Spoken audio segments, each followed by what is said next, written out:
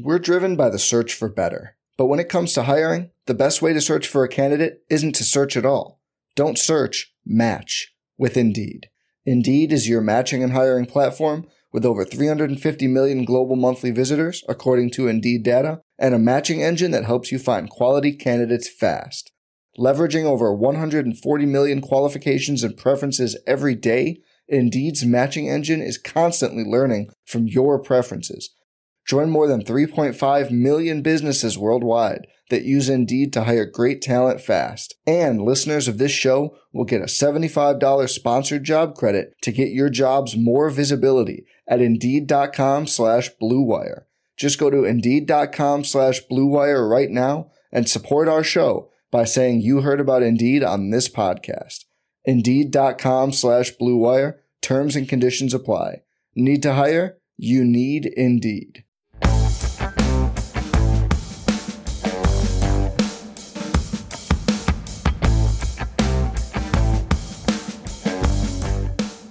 Highlights from another FFPC main event draft out of the 11 hole. That's what we're talking about on these episodes of Stealing Bananas. I'm Ben Gretch. You can find me on Twitter at YardsPerGretch. Find my Substack at bengretch.substack.com. With me, as always, is Sean Siegel, who you can find at RotoViz. Sean, we're doing another draft. We're doing some really weird stuff on it. We took 3 running backs to start. we didn't love the 11 hole.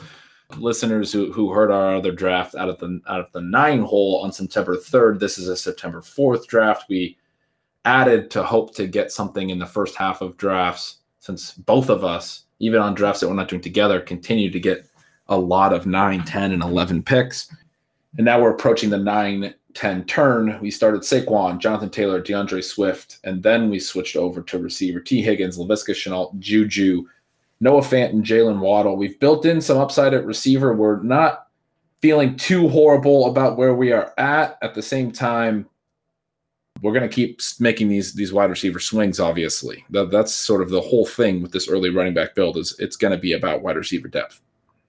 It is, and obviously we believe in zero RB. We believe in modified zero RB. Almost all of our drafts are structured that way. But I do have some content on the site for listeners who do want to be more running back heavy. And there are some ways to play it that maybe aren't quite as good, but your player selections also matter. And we've talked about how those 3 running backs we think are way below where they should be. If you're going to draft out of a draft slot that maybe isn't as favorable, you want to do some of these things where you can take advantage of the players that you like and then come back and get some of the other players you like. Because there are some wide receivers in this range that we are pretty fond of. Elijah Moore, Rondale Moore, we think that those rookies could be the breakout players of 2021. So then as we wrap back around into the 9-10 turn, DJ Chark comes off the board. That's too bad in some ways, but we have a little bit of a buy issue in week 7. We already have Laviska Shenault, so that's probably something that works out just as well. I think that the 3 guys that we're kind of looking at for this turn are Jarvis Landry, who we kind of didn't take Odell Beckham earlier because Landry was going to be sitting here late, and I think is a similar play at a much better value. And then Elijah Moore we love, Rondale Moore we love. Probably neither player is going to come back in the 11th round, and so we're sitting here. Do you want to get both rookies? We're 1 pick away. Obviously, any of these 3 guys could go. One of the 2 of them could go, obviously, at the turn right between us. How should we play this first pick? It's really tough because at the turn, the drafter has taken 3 tight ends already, 3 running backs, only has 2 receivers. They're going to go receiver. Fuller's off the board. That's a name that we mentioned in the last episode, potentially being here. Michael Gallup went. A lot of the other guys you'd expect have gone. Michael Thomas. So these are our 3 targets. What do we have on ADPs for him? This is right where Landry goes. It's about half a round early for Elijah Moore, a little more than a round early for Rondale, but none of them will come back. Well, maybe we should lock in Landry then, and then we take our rookie pick. Do you feel comfortable with that? Yeah, I like it. And I think getting some exposure to Landry here, I mean, I wrote an article on Robert Woods, and I think that Robert Woods is a fantastic reality football player. I think he's going to be a very high floor player this season with the Rams, with Matthew Stafford. You go back and you look at the different profiles, though, of the players, where they catch their passes, what their target volume is, how good they've been throughout their career. Woods is being drafted barely above his career high. Landry is being drafted way below his career low. Again, price matters, right? And so if you're going to do some things structurally like we've done, I mean, the prices matter all the way throughout. And so I really like Landry there. He's somebody else who kind of redeems or makes it a little bit easier to have taken some aggressive stances on the young receivers early. And then we also plan to take a pretty aggressive stance on one of these two receivers here at the 10:02. Exactly. And I've really liked that point that you've made a couple of different times about Landry, that he is so similar to Woods at such a later price. I mean, it really crystallizes it for me. So I have not taken a lot of Woods, and I have also not taken a ton of Landry because these really receiver-heavy builds, sometimes it feels like I want to be swinging at more upside in these ranges. I want to be taking these rookies that we're taking. Landry makes a lot of sense here. Like you said, we've already made some pretty big upside wide receiver swings. Landry's probably a guy we'll start every single week on this team, and so that's a very nice thing. We still have a lot of wide receiver upside. Even though he's our wide receiver 5, we can only play 4. I think he's pretty clearly one of our top sort of weekly projected plays, and also has the ceiling, also has more upside than people recognize because the Browns could come out throwing a little more this year. They did a lot down the stretch last year. You talked about how it's a similar bet to OBJ. So that is an exciting thing. The draft at the turn takes Herbert and then a receiver. Who was this receiver? It was Darnell Mooney. So we have our pick of the rookies. I have a lot of both. I'll leave it to you. I do too. And I have a little bit more Rondale, who I also think is the slightly better and perhaps higher upside play. He is the one who I said neither of them are going to get back. Once you get into this range, I mean, you can't be that definitive. I mean, there's always the slight chance he would get back. He also has the later buy, which I think might be something that helps. As you know, the first 6 weeks, we could be in a little bit of difficulty in terms of just being sure that all of our guys are healthy. So I'm going to go ahead and take Rondale, even though I think he does have the better chance to get back. He's also someone who, this Cardinals offense, I think we can have more confidence in the Jets offense. You've made the point that Jets are probably a little bit undervalued. I'm excited to see what they do. I think the Cardinals are going to come out scoring a ton of points. And if Rondale Moore gets some of these plays around the goal line, again, a little bit of a play off of this Robert Woods kind of thing. The Rams offense and the Cardinals offense are different, but they both use the receivers on some of these end aroundish plays where you're getting a fast wide receiver in. And again, there's this big contrast between Woods' speed and Moore's speed. When you get this ball either through a handoff or a little tip pass to Moore and he's flying around the edge, that's difficult for defenses. There's some potential big play element here. He's also a little bit of a discount or arbitrage play on Deebo Samuel, who we were disappointed not to get. I think that Rondale right there has the upside to be what Deebo was 2 years ago, where he scored just a shade under 200 points as a rookie. Yeah, and so even though we started with 3 running backs early and we loved the Noah Fant value at 7-11, that still gave us some access to tight end ceiling.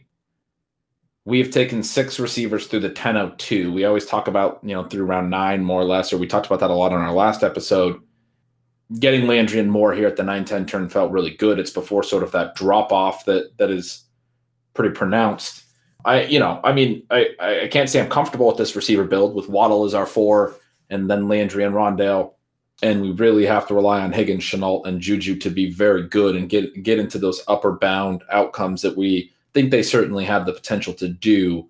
And we're going to keep taking shots at receiver because of this. But it does show how we sort of recovered from what we feel like was a pretty strong gamble to start with 3 straight running backs. To still sort of do that, but be sort of on the same kinds of philosophical lines as what we normally do. And I understand some people are going to be like, you're just making this up as you go.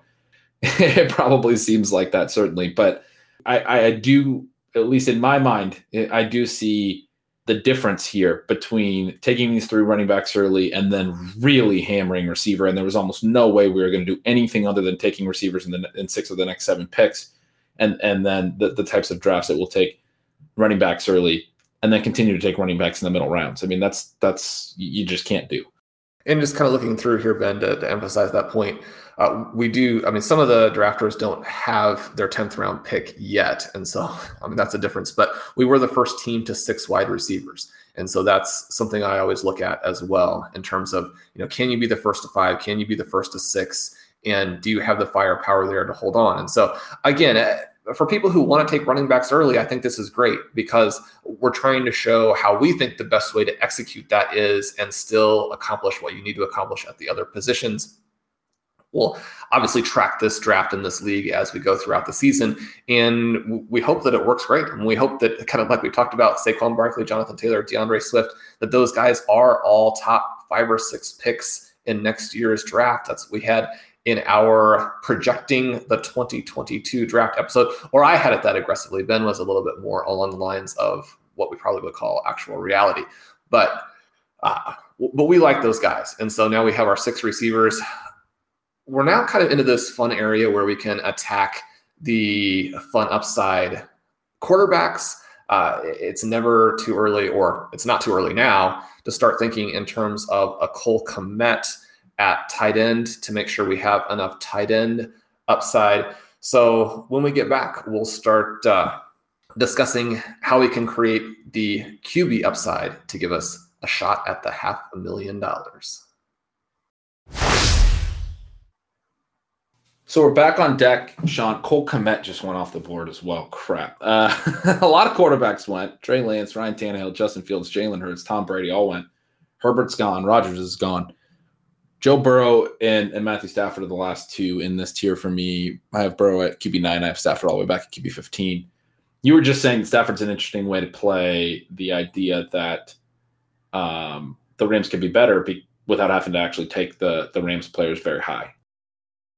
Right. And I've been out on the idea of the individual Rams at their prices. But Stafford is interesting because he can play it.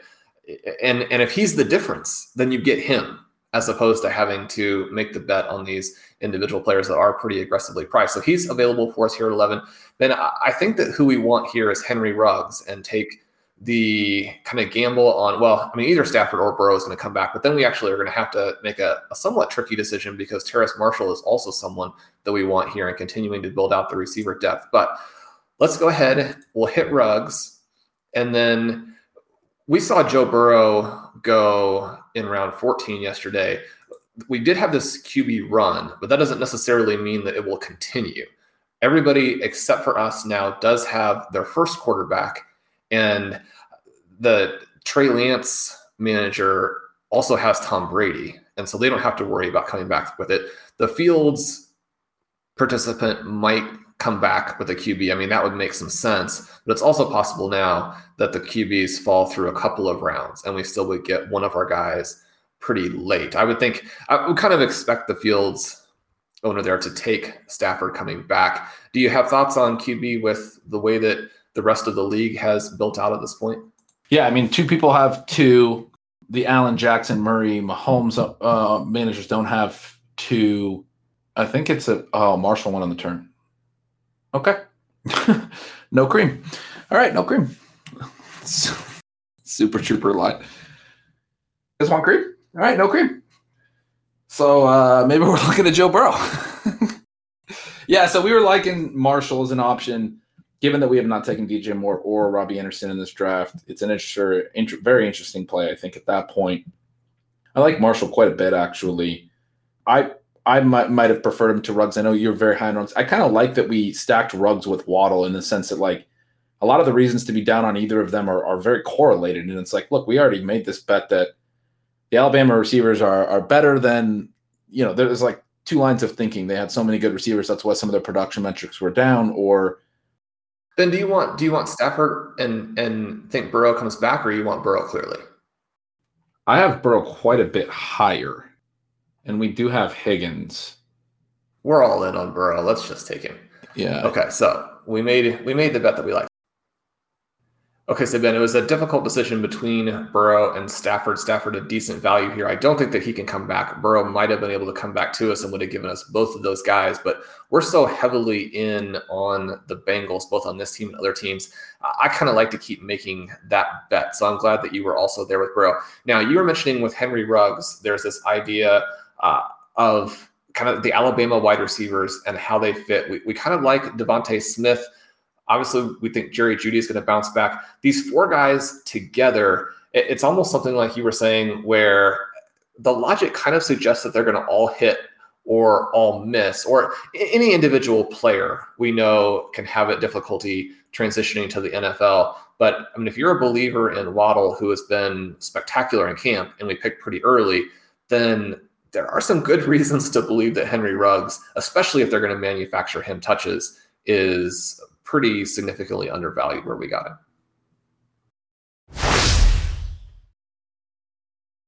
Well, Ben, we are back on the clock for our 13th round pick, and Jalen Reagor has made it back to us. That was kind of what we had our fingers crossed for. Now, we know that he is very much a massive range of outcomes type of player, but we're looking for these second-year bounce-back wide receivers along with the second-year breakout wide receivers.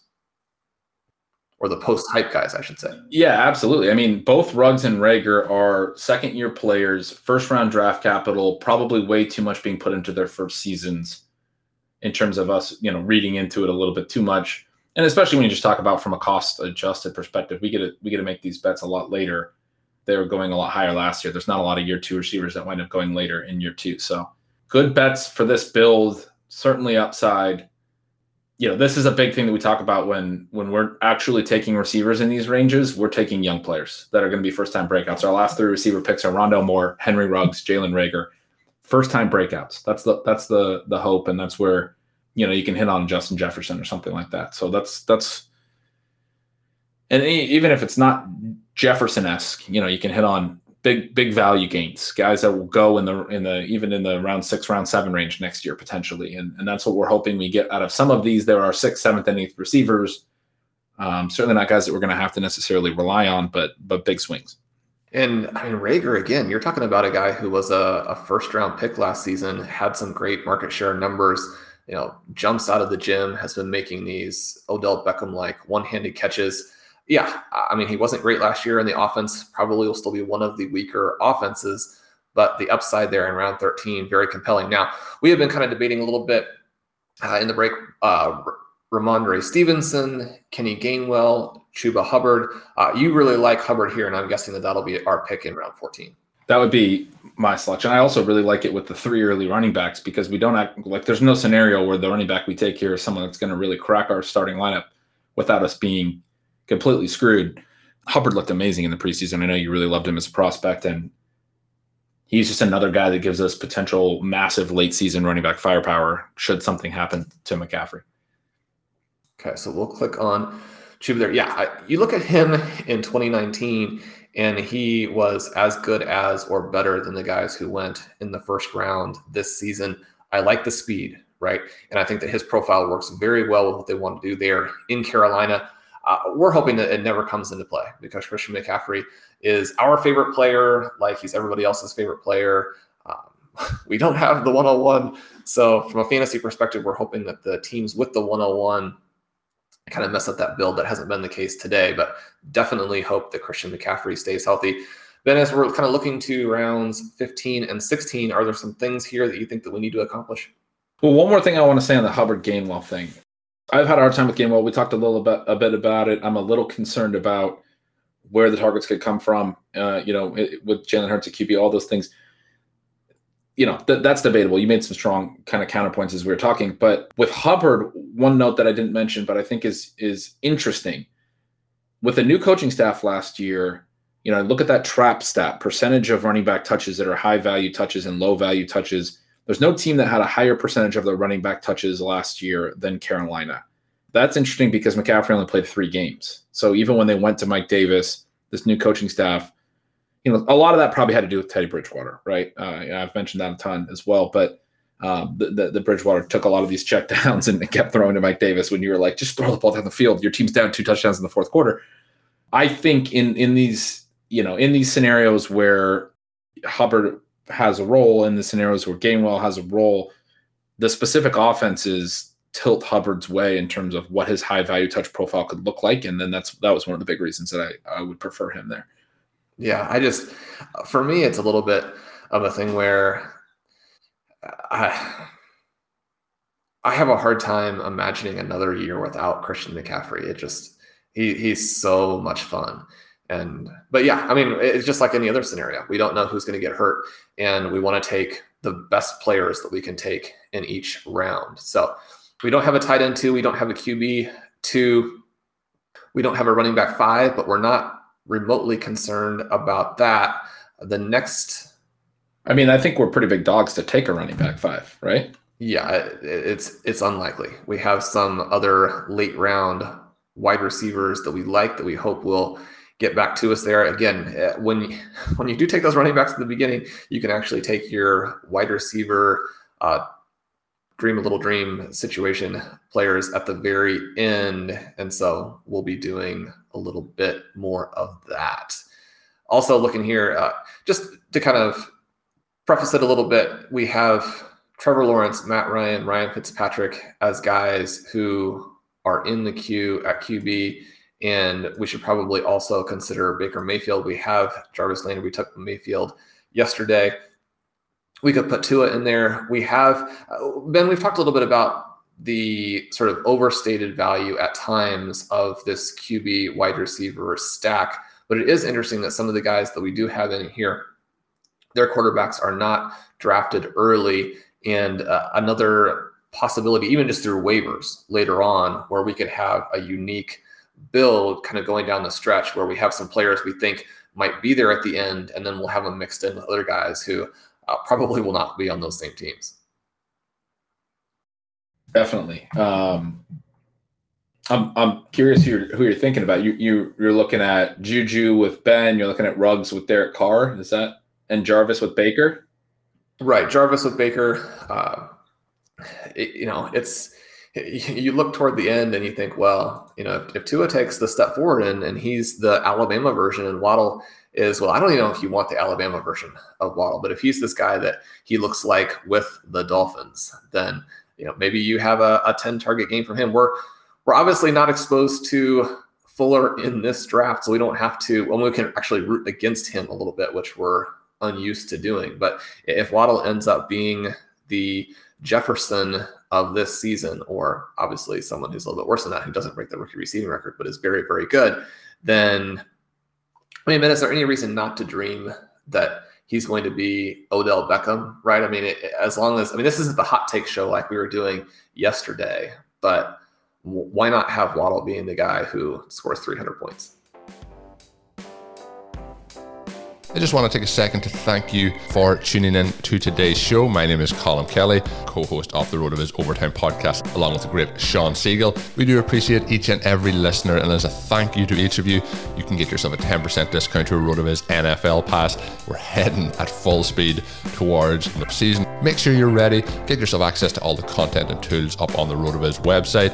All you have to do is add the code RVRadio2021 at checkout to get yourself that 10% discount. Now let's go and dominate those fantasy leagues in 2021. We're driven by the search for better. But when it comes to hiring, the best way to search for a candidate isn't to search at all. Don't search, match with Indeed. Indeed is your matching and hiring platform with over 350 million global monthly visitors, according to Indeed data, and a matching engine that helps you find quality candidates fast.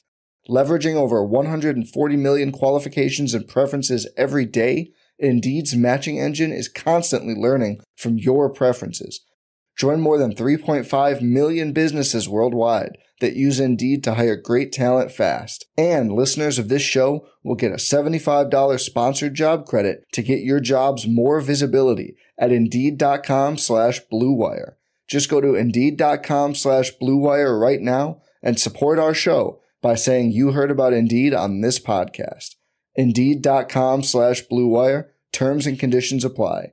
Need to hire? You need Indeed. With threats to our nation waiting around every corner, adaptability is more important than ever. When conditions change without notice, quick strategic thinking is crucial. And with obstacles consistently impending, determination is essential in overcoming them. It's this willingness, decisiveness, and resilience that sets Marines apart. With our fighting spirit, we don't just fight battles, we win them. Marines are the constant our nation counts on to fight the unknown. And through adaptable problem solving, we do just that. Learn more at Marines.com. Hey, it's Kaylee Cuoco for Priceline. Ready to go to your happy place for a happy price? Well, why didn't you say so? Just download the Priceline app right now and save up to 60% on hotels. So whether it's Cousin Kevin's Kazoo Concert in Kansas City, go Kevin, or Becky's Bachelorette Bash in Bermuda, you never have to miss a trip ever again. So download the Priceline app today. Your savings are waiting. Go to your happy place for a happy price. Go to your happy price, Priceline. All right, then we are back on the clock in round 15. And much to our surprise, Kenny Gainwell has slid all the way through. He is still there. And we did not want to take another running back, but a running back with some 4.4 speed, receiving ability, a chance to take over if anything should happen to Miles Sanders. And I think be a bigger part of this. I mean, the bet we made last round, we can make again here with another fast rookie. Yeah, I think sort of a no-brainer. We only have the 3 running backs early. And with Hubbard and Gainwell, it's easy to just let them sit as our RB4 and RB5 with this really, tons of early draft capital at the position and hope that they are essentially getting the opportunities that we think they could thrive in, because both of them from a prospect perspective look great. And so, yeah, it's pretty fun to add those two to this build. So then I'm going to ask a question I think I know the answer to, but I was doing a little bit of reading on the Detroit Lions. I mean, you got to check in on your Swift and Hawkinson picks every day. And Sam Wallace has written a new article for RotoViz talking about some guys who might give you some cheap value late. The Lions have been liking, or supposedly like, the way Amon-Ra St. Brown has looked in training camp, and he's competing with Tyrell Williams and Quintez Cephus. I've actually been suggesting that Cephus is someone who, like in these 28-round drafts, you really need to have on your roster. Amon-Ra, a late-round rookie with some question marks in his receiving profile there at USC. Any interest in him, or have we already waited too long? KJ Hamler it's now into round 16. You're selling me on that a little bit, but I'm going to have a really hard time taking him over KJ Hamler. And then another wide receiver target that we talked a little bit about was Dyami Brown, hopefully making it back in 17. We probably want to take a second tight end. I don't know how we can get Amon-Ra on this roster unless one of those guys goes. But right now we're on the clock with Hamler there, and no one has to sell me on Hamler and keeping that one at 100%. He is the only player on all 5 of my current main event teams. And like I like to throw out, it's always good to have your sort of 2021 Mecole Hardman, the guy who is going to score 0 points all season. It's better to have that in round 15 than in round 10. Ben, we also mentioned that Column, our fantastic producer, his guy, Marquez Valdez-Scantling, has been generating a ton of publicity over the last week in Packers camp. But you're telling me you're still not on board with MVS. Yeah, for me, it's just I did move him up. At last check, I had just added him to my rankings. I've now moved him actually one spot ahead of Amon-Ra St. Brown. So there you go. He's all the way up to wide receiver 73 for me. And we are past that point in the draft. So if it was a perfectly efficient draft, I would be saying that he's draftable.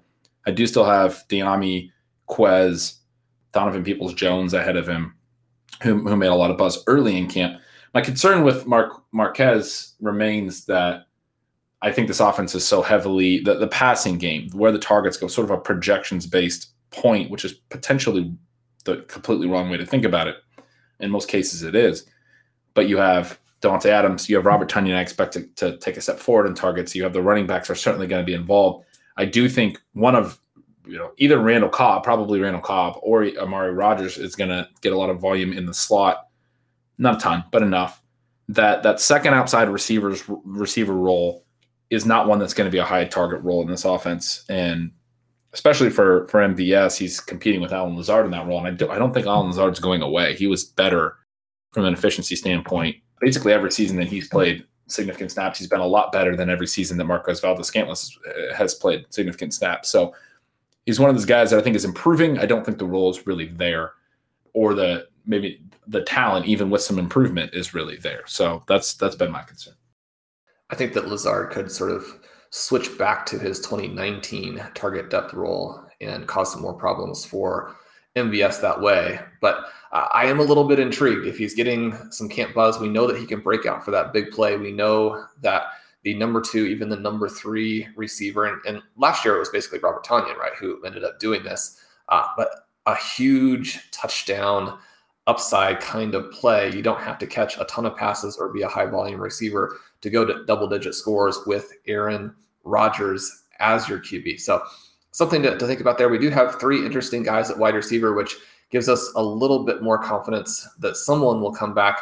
Then we were looking at a second tight end, and from a historical perspective, it really doesn't make sense. We know that people get excited about the rookies, and then at tight end, they don't give you what you need. But I look at Kyle Pitts in round 3, and I look at Pat Freiermuth at the end of drafts, and I think that those guys are actually going to finish closer than that gap suggests. Yeah, you've made that point a couple different times. I think it's a great way of thinking of it. At the very least, you have to love that they talk so much about his hands. They talk about his prowess in the red zone. And you think back to Eric Ebron's career with some memorable drops and some things. I mean, we know drops don't matter, but from a coaching perspective and the fact that they're emphasizing Freiermuth's hands so much, it's at least a little bit interesting to me that we might have the opportunity. It's at least a little bit interesting to me that he might get that opportunity at the red zone and be this guy who, we know rookie tight ends don't break out. We also know trends are meant to be broken. One of the ways I put this to somebody who's asking me about Freiermuth was a decade ago, we all believed, oh, there he goes. But a decade ago, we all believed that rookie quarterbacks couldn't produce. And now we collectively are all completely beyond that and don't even consider that anymore. I don't think it's, going to be a forever thing that tight ends can't produce in year 1. It just has never happened. But that doesn't mean it can't happen. And it would be really interesting if this was the year that 2 were very productive in year 1. And I don't think that's that impossible, especially as much as you have said about Freiermuth. So you have some of that sort of rookie year, he's amazing type upside.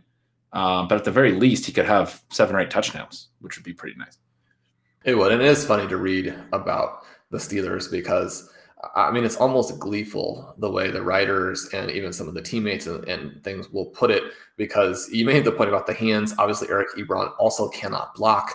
And so you read about their practices and like, Freiermuth, he's making these amazing catches, and Freiermuth, he's driving these defenders into the secondary on the blocking. They're like, Eric Ebron is dropping passes and obviously is just standing on the sidelines on running plays. So like, how is Ebron even going to get out there and play? It is interesting in this draft, Ebron is still on the board and Freiermuth goes early. So we're not the only people thinking of it in that light a little bit.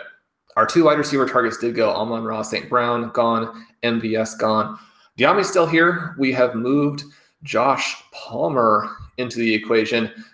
Ben, you and I were skeptics of this profile, and we don't want to give the impression that we're rooting against guys. We're definitely not. Right? It's simply a matter of, again, historically, players who come to the NFL without any collegiate success, they don't make it, right? You can look through the guys who jump up and become big weapons in college kind of out of nowhere. They're players who were underdrafted but were productive in college, or guys who were freakishly athletic and still had some production. Palmer is in this kind of weird dynamic, but he was, vaguely on the same team with Marquez Callaway. He's looked great for the Saints, and we were both stunned when the Chargers cut Tyron Johnson. Palmer has been the star of training camp in an offense now where it's actually very difficult to see where the targets are going to go outside of going to Keenan Allen. Yeah, and if Keenan Allen were to get hurt, we were just talking a little bit in between picks. Mike Williams has never been target dominant, and Jalen Guyton had one of the lowest targets per out run, perhaps the lowest of with a qualifying routes run number. It was I think 9.1%, which is incredibly low. Almost everyone gets targeted at least 10% of the time. And so that's one of the big reasons I was excited about Tyron Johnson. But yeah, in a scenario where Keenan Allen gets hurt, we were just kind of talking about this. I'm thinking through it and going, the Chargers have kind of screwed Justin Herbert. if Keenan Allen isn't there, he's going to be thrown to 3 wide receiver sets of guys who can't earn targets, none of them. And then he's going to have Jared Cook at tight end. You don't even have Hunter Henry anymore. You're going to be thrown to Austin Eckler every single down, I guess. But it's going to be pretty rough for the second-year player. That's a real concern. Obviously, it leaves Josh Palmer out there. The other guy I have mentioned to you, Sean, that we don't have in our queue right now is Quez Watkins. What do you think? Yeah, and that's a way to play that rigor pick in case that we are wrong. Colin and I did that in one of our drafts. We took both of those guys, and I think that is a way to play it. So we have the 2 picks left. We're 3 picks away. If we use them both at wide receiver, then we only have the 1 QB, the 1 tight end. That would be a very aggressive way to go into the season. We do still have the early waivers period. We could make some adjustments there. From that perspective, do you have any thoughts? So Tua did go, and Ryan Fitzpatrick did go, but Matt Ryan's still available here, and Baker Mayfield still available here. So the options are there. One of the things with the QBs that can be a little bit frustrating is like, okay, we'll just do it in free agency, but then they go like in rounds 19 and 20. And now week 1, especially when we have a quarterback who, I mean, he's going to play in week 1, right? So we're probably going to play him either way, but there is some question about the health there. And we've taken a team that does have a number of week 1 health question marks, and we're hoping to get a little bit of a value as a result. We'll see how that plays out. That is a little bit of a risky maneuver. Do you want to, I'm kind of assuming that we're taking the best player, but do we also have some positional things that we want to address in these last 2 picks before we have our kicker and our defense? Well, my thought, but even beyond the QB, was the potential for a number 2 tight end, like, all-world Tyler Kroft. But I have no issue just going receiver as well, or taking that QB. I think Mayfield especially would be really interesting with the Landry play already. If you want to get that backup QB, yeah, my thought was take a swing at a late tight end as well. But we're on the clock now. We still have De'Ami Brown available as my top receiver, and then Quez and who's the Josh Palmer was the other one we put on our list. Amon-Ra and MVS both did go. So are you thinking De'Ami here? I think so. It's just, especially with our desire to just load up on all of the receivers that we like, he's too hard to pass. That means we are going to either have 1 QB or 1 tight end with this group. I am okay with that. Especially early, you can manage your QB issues on the waiver wire. Once you get into the heavy buys, you really can get caught. So you want to watch out for that. But we now have a choice of Kroft, Mayfield, or Palmer here. I don't have any sort of a read on Kroft, and so I'm perfectly happy to take him. If you would like him, we can take Mayfield and get a look at him in week 1. So my thought, yeah, I'm totally fine with Mayfield. My thought is there's more redundancy there. If Kroft is, comes out and gets 7 or 8 targets in week 1, then there's not a lot of other tight ends that are even going to be comparable, obviously. And so that's my thought. I feel like you like to get a backup quarterback more than a backup tight end, maybe structurally. No, not necessarily. Kind of the best player at the end, and I think that you're right. I mean, Kroft, he's not someone that we'll be able to get in waivers if he does go off in the first week. So we'll play him there. There has been a lot of buzz on him. You're on him. I like that way of doing it.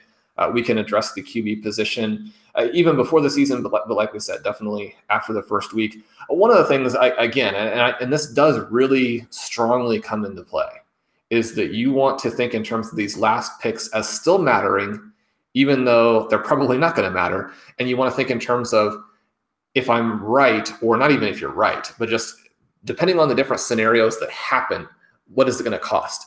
If Baker Mayfield throws for 350 yards and 4 touchdowns in week 1, I mean, you don't know for sure. In any given league, the number could be really high, but in general, he is not going to be expensive to buy in waivers.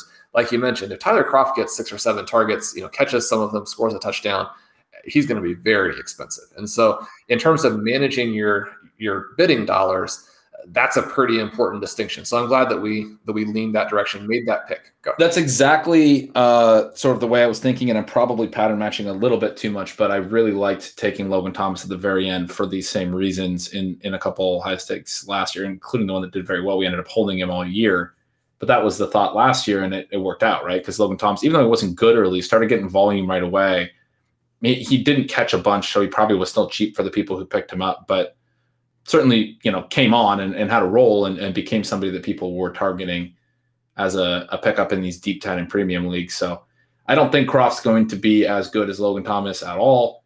That is a very rare scenario where a tight end comes out of nowhere and gets 110 targets.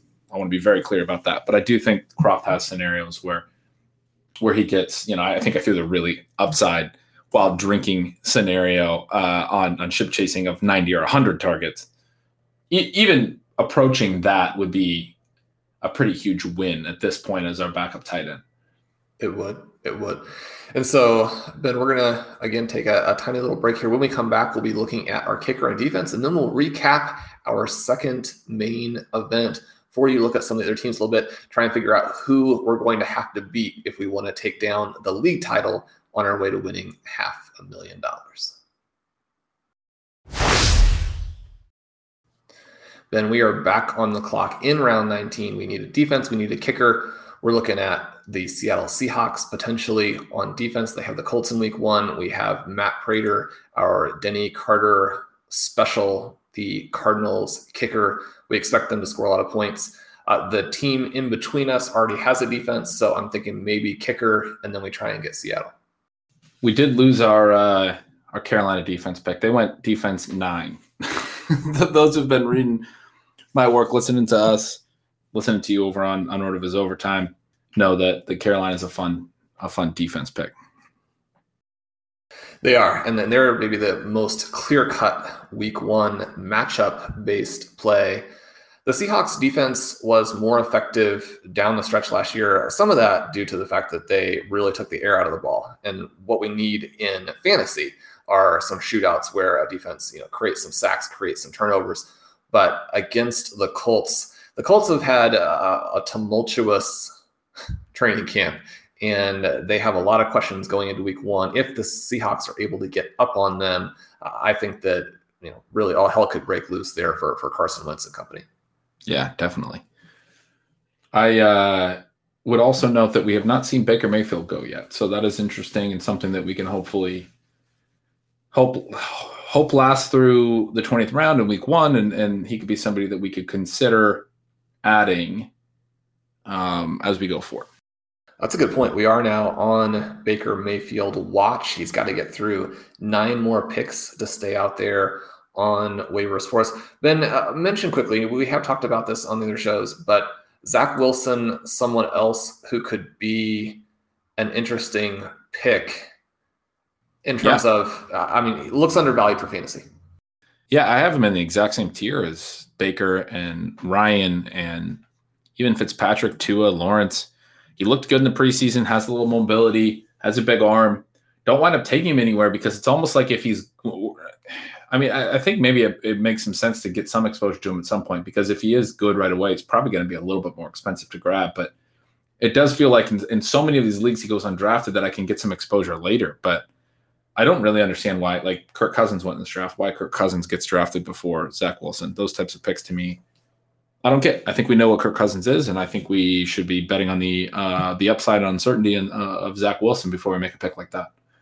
And Cousins in round 19, you can understand why that would be a safe way to play with Kyler Murray. I don't know that you need to go into the season with a number 2 QB when you have Kyler Murray, but you can understand that he's got the 2 elite wide receivers. I think that some of the hope that this team became a little bit more high-powered through the air disappeared with Irv Smith going down because he really did look to be on the verge of a breakout. I think with just the 2 receivers there, we're looking at a pretty vanilla offense. A vanilla offense with 2 guys who could be stars, right? If Adam Thielen's actually able to get a little bit more receiving volume again this year, it's easy to kind of miss the fact if you're just looking back on last year's fantasy points that Adam Thielen was almost exclusively a red zone guy for much of last season, and all that yardage goes through Justin Jefferson. But yeah, when we're talking about upside, when you're talking about playing this, the QB2 maybe to start the season, it doesn't make as much sense to have the safe guy since there are going to be some people on waivers. But as soon as those buys start to come into play, then thanks. And Ben, we can now announce Deshaun Watson goes up to 2010.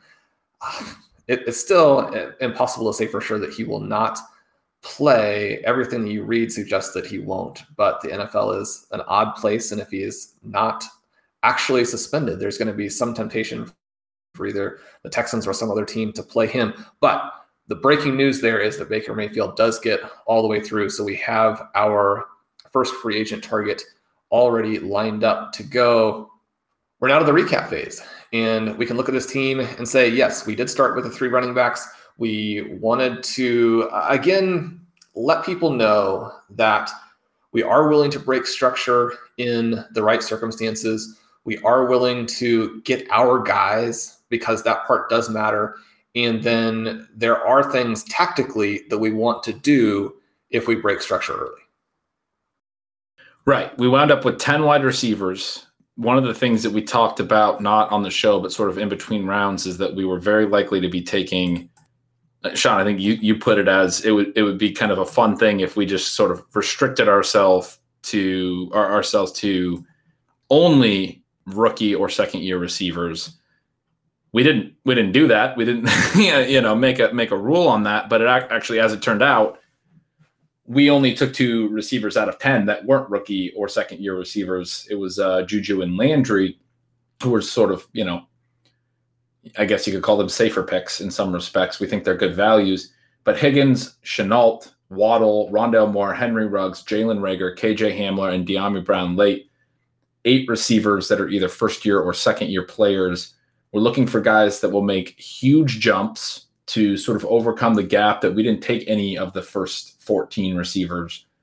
We did not take another running back after those first 3 until very late, until the 14th round when we got a really good value on Chuba Hubbard. And then we also took Gainwell at a very good ADP discount in the 15th round, a couple of guys that round out our running back room pretty well because they have basically no pads, but we do really believe in them as prospects. They're both rookies as well, and guys that if they did get the opportunity could be very, very good. Give us a little bit more running back ceiling just in case our top 3 picks don't pan out. We took Noah Fant as an explosive upside tight end. We took Joe Burrow as a quarterback that we think could be very, very good this year, even a little bit ahead of ADP on him. So a lot of aggressive picks, really built in a ton of upside for the rest of our team after we started with a pretty risky build, frankly, to go with 3 straight running backs to start. It was, and it becomes riskier when you consider that Barkley and Swift do have some injury issues. Of course, without those injury issues, they would be going much earlier. We wanted to take the discount. Then one of the things that we did to save a roster spot after we made those 3 running back selections was to take only 1 QB, another injury discount, but someone we do think will play in week 1. We're hoping will play well in week 1. We only have Joe Burrow. We are one of 4 teams, which I think is kind of interesting, to only take 1 QB. So there could be some competition for a couple of those most interesting free agent quarterbacks after everybody gets a chance to look at the first season, at the first week. Unfortunately for us, I think you could say that it's not ideal that the 101, the Christian McCaffrey participant, was one of the guys to only take 1 QB, because now he's getting a chance to look at more players on his roster, bid through there. The Josh Allen, I need to get that name right. The Josh Allen manager only takes 1 QB, and the Justin Herbert manager only takes 1 QB. So interesting way to play that. Do you like having the 1 quarterback in this situation? A couple other guys who went, I mentioned Zach Wilson, but Mac Jones went fairly early. And by fairly early for Mac Jones, still just 15th, 16th round yesterday. He also slides through. So not just one name when we're looking at potential waiver options. Yeah, I actually like that. I think, we might have some competition to your point, but some of these managers might just be liking to make the bet on a one quarterback, like the Josh Allen one especially, might simply be planning to carry just Josh Allen for an extended period of time until that bye week hits. I will say with the Christian McCaffrey roster, 6 receivers in the next 9 rounds, but then doesn't take another receiver the rest of the draft. A.J. Brown, Deontay Johnson, Robbie Anderson, Michael Pittman, Will Fuller, Marquise Brown. Getting Fuller there was a little bit of a thorn in our side. I'm fine with the Marquise Brown value at 10-12. Those are decent enough receivers, but at the same time, if we're trying to look for ways that the Christian McCaffrey drafter doesn't have as great of a roster as we're sort of concerned about, if all these receivers don't pan out, that could be a thin spot on this roster. Took a ton of running backs late and some good, interesting ones for sure. So that'll be interesting. Yeah, and you look at those receivers, I guess the number seems a little thin to me when you look at some of the guys are. Robbie Anderson we really like, but there's a scenario where he's kind of a hit or miss kind of player. In the 6th round at wide receiver 32, not a lock with what Marshall is doing. When I say not a lock to be an impact player. I mean, he's going to be someone you can slide in. Michael Pittman, that's a real hit or miss with both his profile and the situation there with the Colts. Now, with T.Y. Hilton out, perhaps you're looking at target volume being a little bit better, but that could be an offense where, all you have to do is look back to last year with Philadelphia, and it can be pretty tricky if the overall offense doesn't work. And then Marquise Brown could be very much a hit or miss, and not just a hit or miss on a seasonal perspective, but week to week, he could be a pretty tricky guy to play. So you might want more overall firepower there at wide receiver. It does have some options, and you can say, well, if some of those are hit or miss guys, as long as some of them do hit, then he'll be fine. You did also have our Freiermuth pick at the end. I like half of the running backs, and given how many he took late, then maybe that's enough, right? Damian Williams probably overpaid for, but within the context of the overall team there is fine. Wayne Gallman could be very interesting. Jerick McKinnon could be very interesting. It's interesting to see Kylan Hill on that team in round 16. Ben, that is a bet against your A.J. Dillon thesis, so I know that you won't like that. When we look at the team 2, Alvin Kamara, George Kittle, CeeDee Lamb, DJ Moore, Jerry Jeudy, even has Trey Sermon, someone we've been targeting a little bit, then has the Thursday night exposure with Antonio Brown. Michael Gallup comes back with A.J. Dillon, again our guy. He has Tom Brady, more Thursday night exposure, and then Trey Lance for the overall upside once he's back. This is looking like a team that I think might be the favorite. Yeah, that's probably my favorite team in this room. Also took Giovanni Bernard. We don't know whether he would even play Thursday night, but there's some possibilities that he might still play and have a really nice game. And then he would, in that scenario, presumably sit both Sermon and A.J. Dillon and get those Gio Bernard points. Say Gio catches 6 or 7 balls. So yeah, it's a really interesting team here, and really like the receivers, especially in runs 3 to 5. Lamb, Moore, Jeudy. I mean, come on. And then, Sermon and Kamara and Kittle. It would be fun to pick from the first or second slot. I mean, it seems like you can build pretty good teams there. We wouldn't know, but it does seem it seems like a fun thing to do. We have a team drafting out of 6 that starts Devontae Adams, Justin Jefferson, Robert Woods, Gus Edwards, Chase Claypool, Myles Gaskin, Sony Michel, Mike Gesicki, James Conner, Elijah Moore. Sort of an interesting mix there in that you have the 3 wide receivers start. We like that. I mean, Devontae Adams, Justin Jefferson as your start is just, that's an absolute home run. That's very exciting.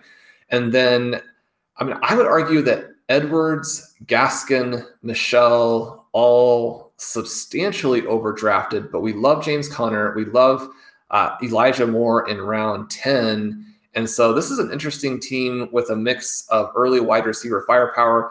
Chase Claypool could easily outperform the 5th round pick.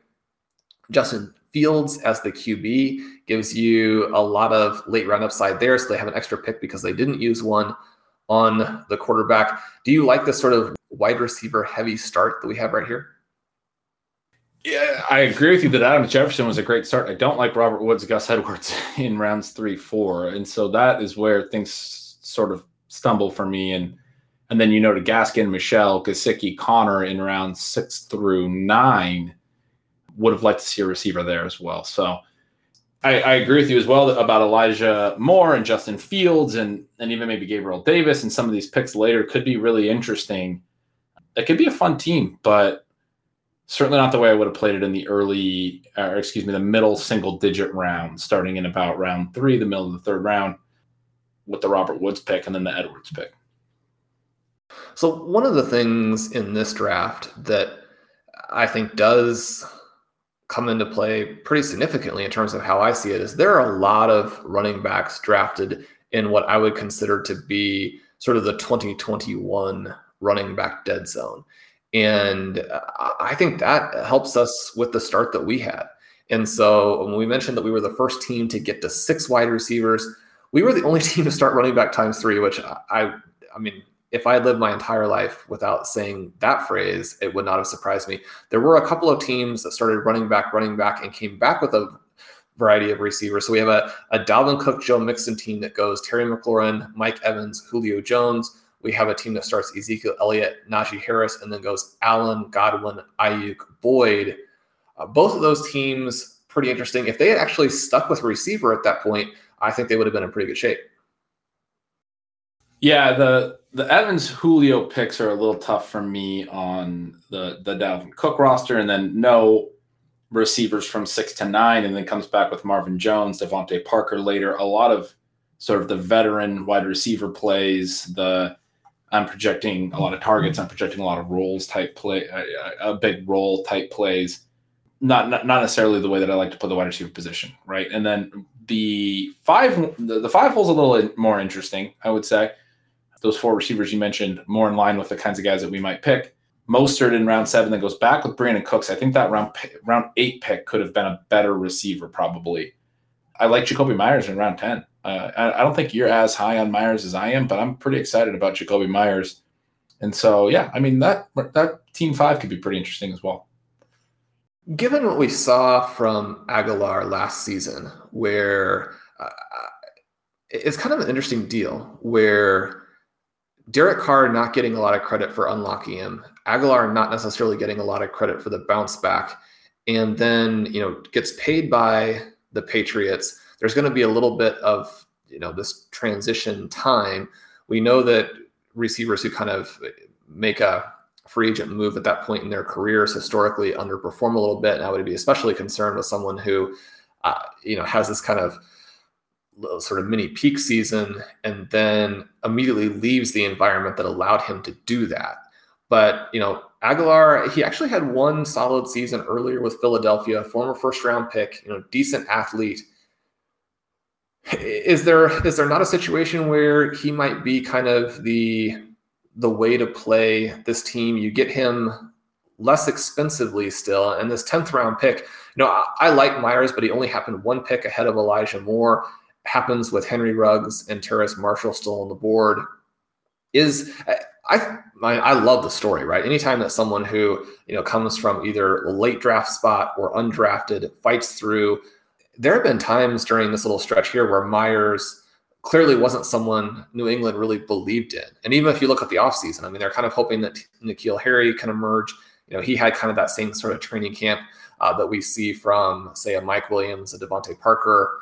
You got to throw it to him when he's covered. And so that's tricky. And then they add these other receivers on top. They add the tight ends on top. It doesn't look like the Patriots believe in him. And yet he's fought through all of that and does seem to be the pretty clear number 1. But with Mac Jones, and I'm a big Mac Jones fan, have him on a huge number of Superflex Dynasty teams. It seems like this price might be a little bit aggressive still. With Marvin Jones still there, Marquise Brown still there. So I guess it's just a price thing for me. I'm rooting for him, and I think that he will be a good reality player. You just said Marvin Jones still there. Come on, no one's buying that. No one's buying that Marvin Jones was the player that you had an issue with on the price. No, but I do think all of the things that you just said are very interesting, especially sort of the Nelson Aguilar point. That them not believing in him, very true. If you go back and look at his game log last year, barely played the first, I think 6 weeks. But then from that point on was very active. He literally barely played. So now I'm going to use pace stats and people are going to say, well, you can't just extrapolate. Well, he went from almost not playing at all to playing pretty close to full time. And from that point forward, I think it was like the final 11 games or whatever, he paced for over 1,000 yards. He paced for something like 80 catches. 0 touchdowns so far in his first 2 years. So he probably doesn't look very efficient in things like, the receiving fantasy points over expectation metric over at RotoViz. But I do think that is a pretty fluky outcome for him so far, that he has not scored a touchdown. He did score one in the preseason already. He reportedly has been scoring some in camp that I've been seeing some reports on. The big point on Myers would be, for me, the reason to bet on him, the reason to take him. I do think it is a little pricey in the middle of the 10th. But the reason to take him, 1 pick behind Elijah Moore is probably the better way to put it. But the reason to take him is he got his targets per out run last year up to 24%. It was 15th highest in the NFL.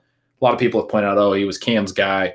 At the same time, earning targets is earning targets. And he was very, very good. He had a higher yards per out run than Aguilar even did last year. And specifically through earning targets, his yards per target was quite a bit lower than Aguilar. Aguilar's big year had a lot of big plays on it.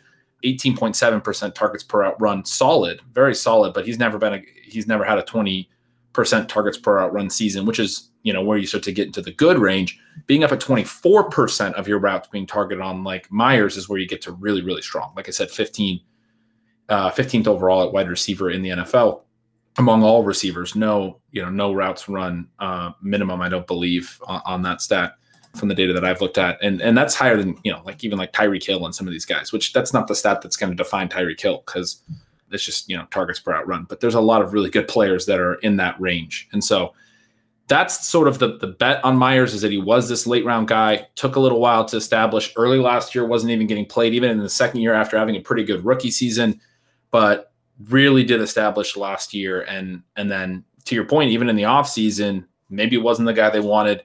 And yet now they've sort of acknowledged that he's going to be the guy. He winds up being the clear number one. That's sort of the bold take. If this was our last draft and we were doing the bold takes at every pick and we were to take him, I would say he's very clearly the wide receiver one in terms of earning targets. He's also been efficient on the targets he has seen, over 9 yards per target both seasons. So, do you have Kendrick Bourne in your list of things you're considering right there? No. Maybe I should. You love Kendrick Bourne. But yeah, Kendrick Bourne, Nelson Aguilar, that would be the huge it's a huge range of outcomes type play on Myers. Those would be the guys that if Myers is not the clear number one, then he's a bad pick there.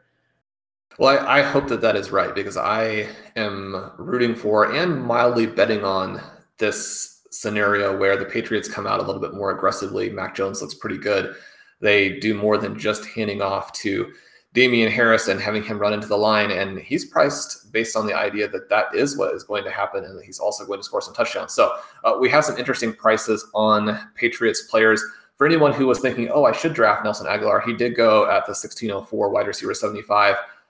Still in that range. We prefer KJ Hamler, but he is someone who is in the NFL. So then any other teams that we need to look at here? The 10th pick had Darren Waller, Calvin Ridley, Patrick Mahomes as the start. I think the kind of fun thing here is they're kind of going for this elite starting lineup. From time to time, I talk about how, especially in shallow leagues and home leagues, I think that people who are reading a bunch of experts and thinking, okay, I need to get all this depth when, your lineup doesn't justify that and all these guys are going to be on waivers, make sure you get the starts, get Patrick Mahomes, get Darren Waller. Maybe it doesn't make quite as much sense in a main event with the deeper lineup, but I do, even though I don't do it myself, I do like the people who just, draft these guys and go after them. Sigmund Bloom does that a lot in our Apex Experts draft, and I appreciate that he's willing to not do the same thing that everybody else does. Do you have thoughts on this team? The only running back they have through 5 rounds is Chris Carson. A pretty decent price on him compared to some of the things we've seen recently, the 403. Before we would consider him, but he could score a lot of points this year for the Seahawks. They have Jamar Chase, Kenny Golladay, Mike Williams in rounds 7 and 8. A month ago, those would have looked like good prices, but those two players have really seen at least their early season upside kind of go in the tank.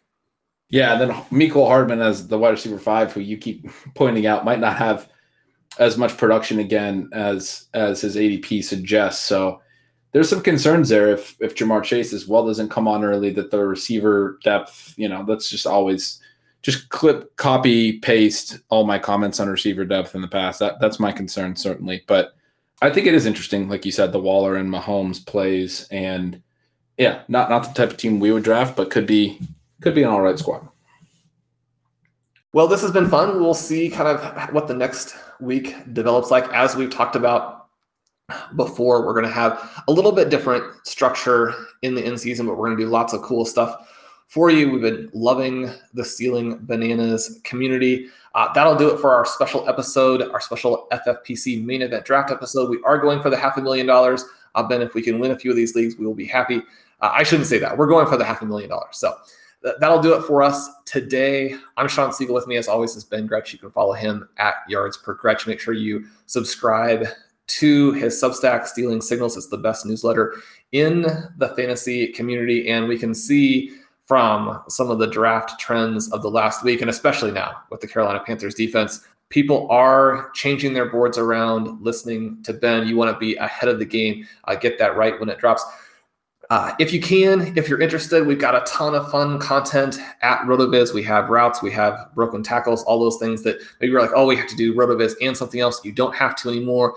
Subscribe to us. You get 10% off using the coupon code RVRadio2021 at checkout. Ben, we've been loving the community. They've done just really much more than I could have ever anticipated with the ratings and reviews. If you can get on your favorite podcast app and leave us one, we always appreciate that. Subscribe to the feed. You'll get these shows. Not all of the shows come out on the RotoViz Radio main feed. Some of the specials like this come out either earlier or only on the Stealing Bananas feed. Make sure you subscribe there. I'm Shawn. This is Ben. We'll be back soon. Good luck this week in your drafts.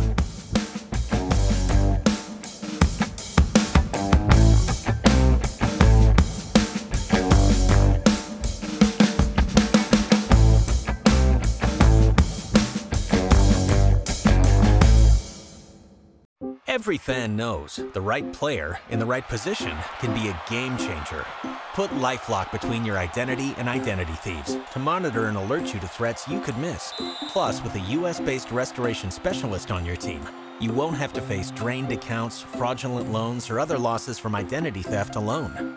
All backed by the LifeLock $1 Million Protection Package.